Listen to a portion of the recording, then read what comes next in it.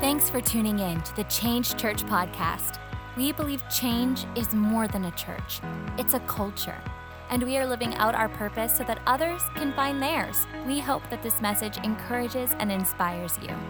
Now, here's Pastor Elijah Hollis. After party, talking about what do you do after the party, right? After the main event. So when you look up the definition of the after party, it literally means the party after the main event. So you have this main event like the concert or the miracle of God. God shows up in your finances. God shows up and your kids come back to the Lord. Come on, that main event. You're at a conference. God's speaking to you. Your heart's pounding. You're like, woo, God, you're so good. Like that main event. But today I want to talk about the after party, the middle space. Because a lot of life is spent in the middle space. Yeah. Can I get a witness? And those main event, those mountaintop experiences are incredible, but a lot of times we find ourselves in the valley. We find ourselves in the middle space in between main events. And so what do? How do we celebrate? How do we look back and remember what God has done in order to move forward? So if you're taking notes, and you should be because it's good stuff, make sure you write down this as the title, What's in Your Rearview Mirror? What's in your rearview mirror? That's a big question to ask yourself is, what's in the rearview mirror? You know, a lot of times we can pay attention to what's going on in front of us and forget about the things that God has already done. And so we can get caught up in the situation we're up against instead of remembering what God has already accomplished and is able and capable to do. Hey, I've asked Ashley to come out, my wife. If y'all don't know, this is my beautiful wife. Doesn't she look good today? She's looking so good today. It's going to be hard for me to focus, but we're going to try to do this, all right? Is that all right? All right. I might get distracted. If I do, just forgive me. She's just one cutie patootie. You ready for today? I'm ready. Excited. I'm excited, too, because we're talking about, basically, we have this tradition in our house, and we'll talk about it in just a sec here.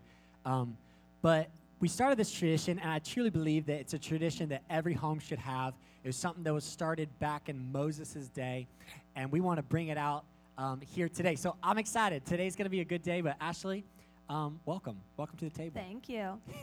I'm excited. We're going to start today in Exodus and talking about from main event to main event, right? And like Elijah said, what do you do in between? From the God said to God did. From the mountaintop to the mountaintop, what do you do in between there? And the whole idea of a manna jar comes from the story in the Bible in Exodus of Moses and the Israelites.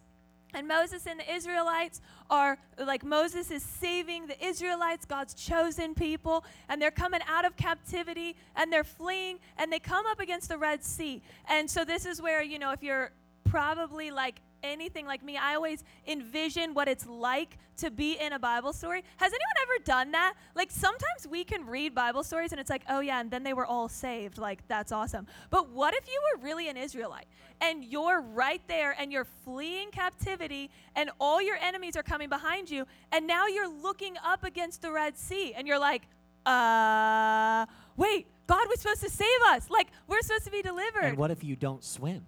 And what if you don't swim? Those are the people that are really nervous. Terrible. They're like, oh my word, grab the floaties. Did anybody bring my life jacket? I know, like what is happening? And we have this main event where Moses uses his staff. We talked about this during the At the Movie series, but Moses uses his staff and parts the Red Sea. The Israelites walk through, and then all the enemies, the Egyptian army, are drowned under the water. And so we have this first mountaintop experience, and then the Israelites are moving towards the promised land, which is the next mountaintop experience. But in between mountaintop and mountaintop, we have this wilderness. Anyone ever felt like your life is in the wilderness?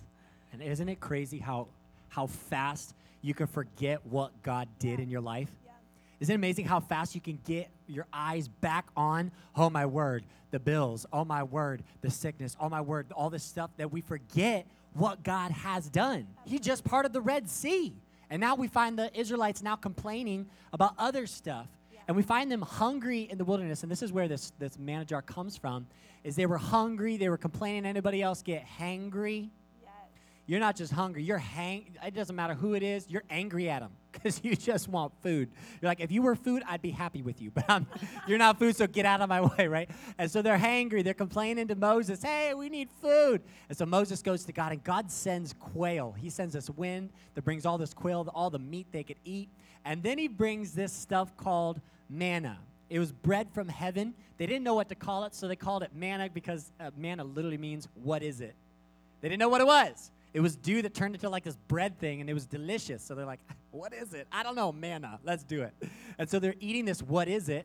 And this miracle's taking place. And so at the end of this miracle, Moses tells everybody, hey, everybody, grab a jar.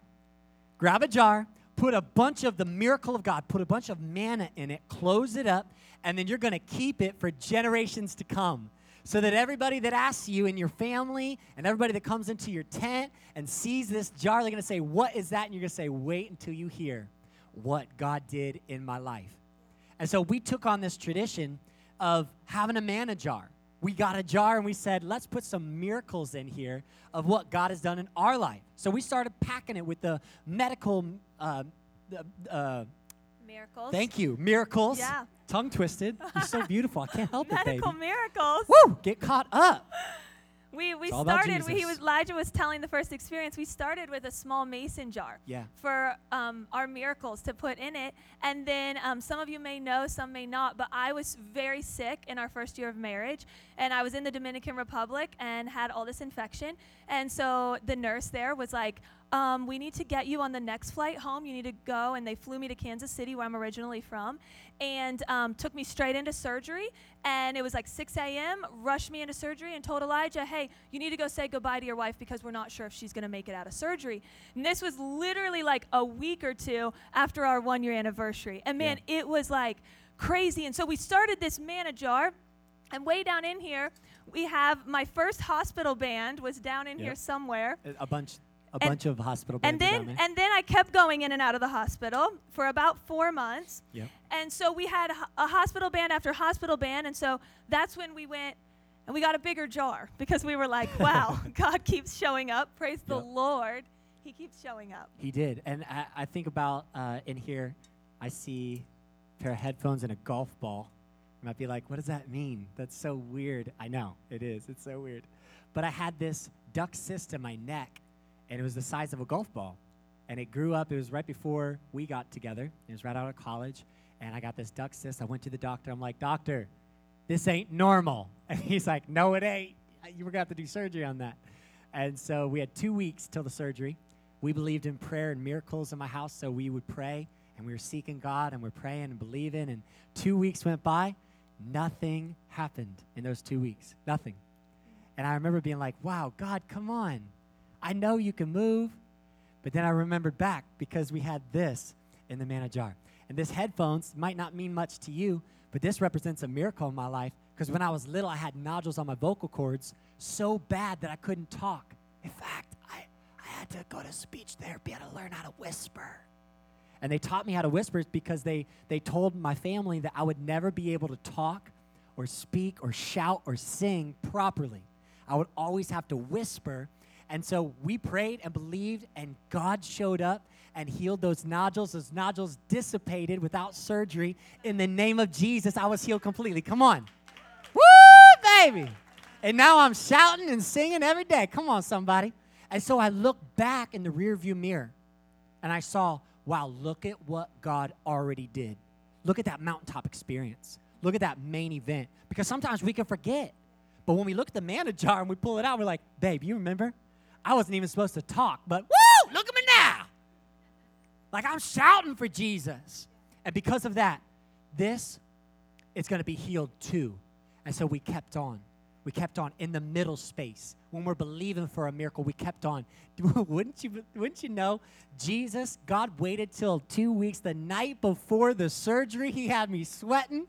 God's timing is not our timing, but it's perfect. Amen? And so the night before, I go to bed with this lump. I wake up, golf ball, gone. The cyst is gone in the name of Jesus. It was healed completely without a surgery. Come on. God is awesome. And our God is a God of the main events, but he's such a God of the middle space. But we have to remember, We have to look and say, look at what God did. And we show our kids, Zion, look at what God did in Daddy. And because God did that, now we can believe in what he's going to do now. Talk about your Seattle, baby. Yeah, I want to read the scripture in Psalm 77, starting in verse 12 and going into 13. It says, I will consider all your works and meditate on all your mighty deeds. Your ways, God, are holy. What God is as great as our God? It's looking back. It's that quote we all hear, right? Elijah talked about the rear view mirror. The rear view mirror is smaller than the windshield. We've all heard that, right? Because we're focused on where we're going, but we have a rear view mirror to look back at where we've been and remember what God's done. And it's all about our perspective. And I think that's what a manna jar does, is it sets our perspective right. It sets us to the point where it's like, I've seen God do this, and so I know that he can show up again, and it may not be in the same way, and it may not be how I want or when I want, but I serve a God who shows up. And for me personally, I grew up in Kansas City, and so I love Kansas City. It's so great. But so I grew up there, and I was at my dad's church in the same church family until I was 18 years old. And then this church family had become more like aunts and uncles and cousins and brothers and sisters than just friends. And I love that. I love the power of a church family. And so I was moving to this leadership school right outside of Seattle, and I was so nervous, like, to be totally honest with you, because I'm a people person. I love meeting new people. Like, I thrive on that. But at the same time, I was like, but what if this isn't like a church family that like does life together, and I don't know what it's going to be like, and I don't just want to attend church, and I don't just want to learn ministry. I really want a church family. And I began to pray. And so God showed up, and I am so grateful for the church that was out there, Destiny Christian Center, that I had the honor of learning under, the honor of being a part of their church family. And so I took something that represented that Seattle, that God providing the family, the community that I needed, and I put it in the manna jar. And then about 2 years ago, actually, from this last month, July 2016, Elijah and I had been on staff as youth pastors. For 10 years, Elijah had been there. And so the gift of that church was that we would go on a 1-month sabbatical and be able to dream about what God was going to do in the future. And if you know Elijah and I for like a split second, we're dreamers. Like, we can go out to dinner and plan the next 5 years of our life. Like, we just are huge dreamers. So you give us a month with no cell phones, no email. I mean, it was great. We're like dreaming in high definition. And that's where God gave us the dream of change, of this church, of what this church was going to be, what this church family was going to come together as, and what we were going to do in our city. And if you look through all these pages, it has, the next generation and how God was going to bring the different spheres together and the timeline that God had spoken. But I still think it's funny because some people come back from like vacay and they're like, I'm just so refreshed, whatever. I brought my tan. We're like, we brought a magazine. Yeah, we brought this back. We're like, here's our 20 pages of what's coming next 5 years. We're so excited. But God gave us this dream, and he spoke to us. And it's crazy because I remember our last Sunday, actually, as youth pastors, was October 30th, 2016. And I remember waking up the next day and saying, oh, my word, what do we do now? Like, it's not like it's always been. It's not the same church family it's always been. What is this going to look like? And I remember praying and saying, Elijah, like, I believe in this dream. I know that God has called us, and I know that God's going to provide, but what's it going to look like? Like, who's going to do this? I told the first experience when you're launching a church, they tell you, God will provide a team, and we always joke, like, where? Like, do you go to Amazon? Like, we like literally built a coffee cart and went out to the streets. We're like, hi, do you want to be a part of our team? Like, and I look at the way God's brought every person that's a part of this church family. And those of you that are here for the first time, man, you're a part of the church family. Welcome. But I remember sitting and I remember thinking, if God provided 10 years ago for a church family, won't he do it again? Can't he provide again in the same way he has? So good. But it's being intentional about what you put on display. Yeah, it's good. It's huge. You got to write that down. What are we putting on display? What's in my rearview mirror? It's a great question to ask yourself because there's a lot of ways you can look at life. And you can look at life and say, wow, family, this is super hard. There's a lot of things we're going to have to do for this church. Like, we're going to have to start over as a church family. Like, we're going to have to, like, go meet people for the first. This is going to be so hard. Or we can say, look at what God already did. Look at the family he already created. And look at what he can do now through us. Yeah. We're stepping into this by faith, knowing that the mountains were already moved for us. We're already on that mountaintop experience. And so we move through this middle space with a little bit of strut. Yeah. We're like, look at what God can do. We're ready for it because we know what God has done, and so we believe in what he can do. And that's what David was saying when he said, I meditate on the works of God. I keep them as forefront of where I am. You have to do that intentionally. Say, all right, family, we have to meditate on what God has done.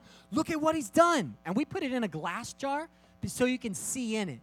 So that when the kids see it, when someone comes over for dinner, and they're like, yo, what you got a stethoscope in there for? We can tell them the stories about what God has done. And so today, we'd love to start a tradition with you, just in your family, to say, hey, what are some main events, some incredible miracles that God has done? Maybe it's through finance. Maybe it's bringing your family together. Maybe it's you finding this church and finding this new family. Maybe it's a healing that took place. Whatever that main event is, putting it in a manna jar today and saying, all right, listen, family, from here on out, we are meditating. We're keeping it forefront. We're putting in the rearview mirror what God has done so that we can look ahead by faith and use faith as we walk into it. You know, a lot of times I think God calls us to move mountains and use the keys of the kingdom in order to move things. But a lot of times we're shy about it because we're not sure, right? So, like, what if God doesn't show up? Or what if God doesn't move this time? But when you check out the rearview mirror and you see, wow, look at that miracle that he already did, it gives you more faith. It brings up your expectation level. It has nothing to do with the power of God changing. It has everything to do with our perspective changing. Right? And when our perspective comes up and our expectation level rises up, all of a sudden we start using the authority in our hands with confidence, knowing that God can move and he will move. And you start speaking things over your family and speaking hope into their future, saying God will use you. God will use our family. God will bring, our son, our daughter back to the faith. God will do it in the name. God will touch my school because he's already done so. You know what I'm saying? Are you getting it? Come on. We build our faith. We believe so much in the power of the perspective.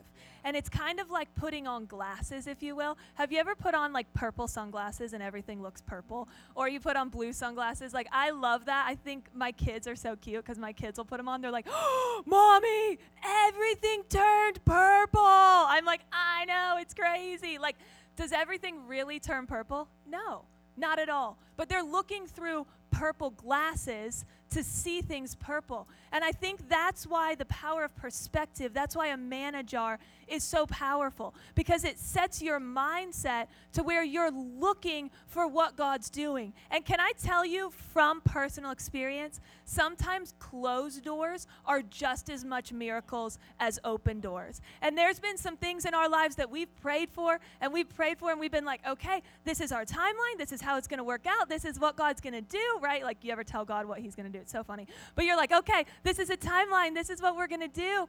And then it doesn't go as planned. And you're like, God, you were supposed to show up. This was going to happen. And it's like we said, the rear view mirror, hindsight's always 20/20. And you look back and you know, God, thank you so much for knowing who I needed to meet through that.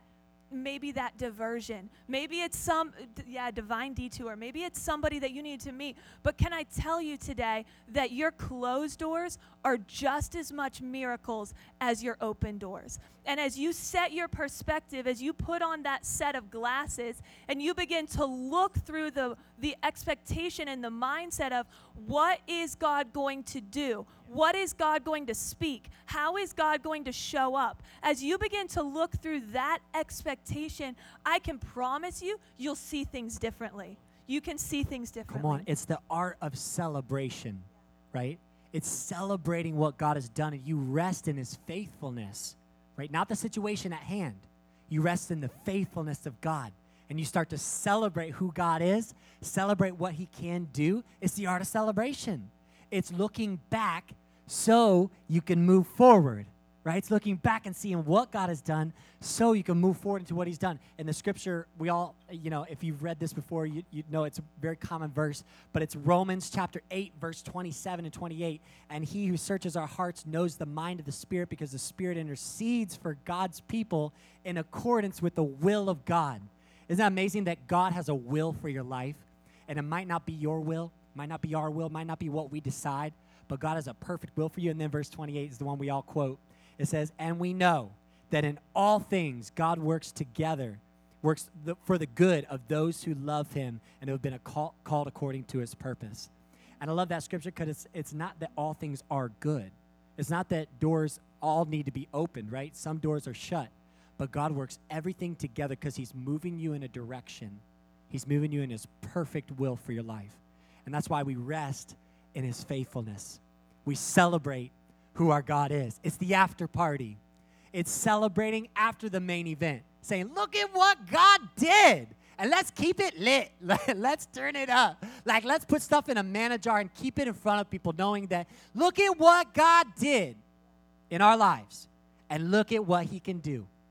So we're going to start that tradition today. Our team has prepared all these manna jars. This is what we started out with, is a mason jar.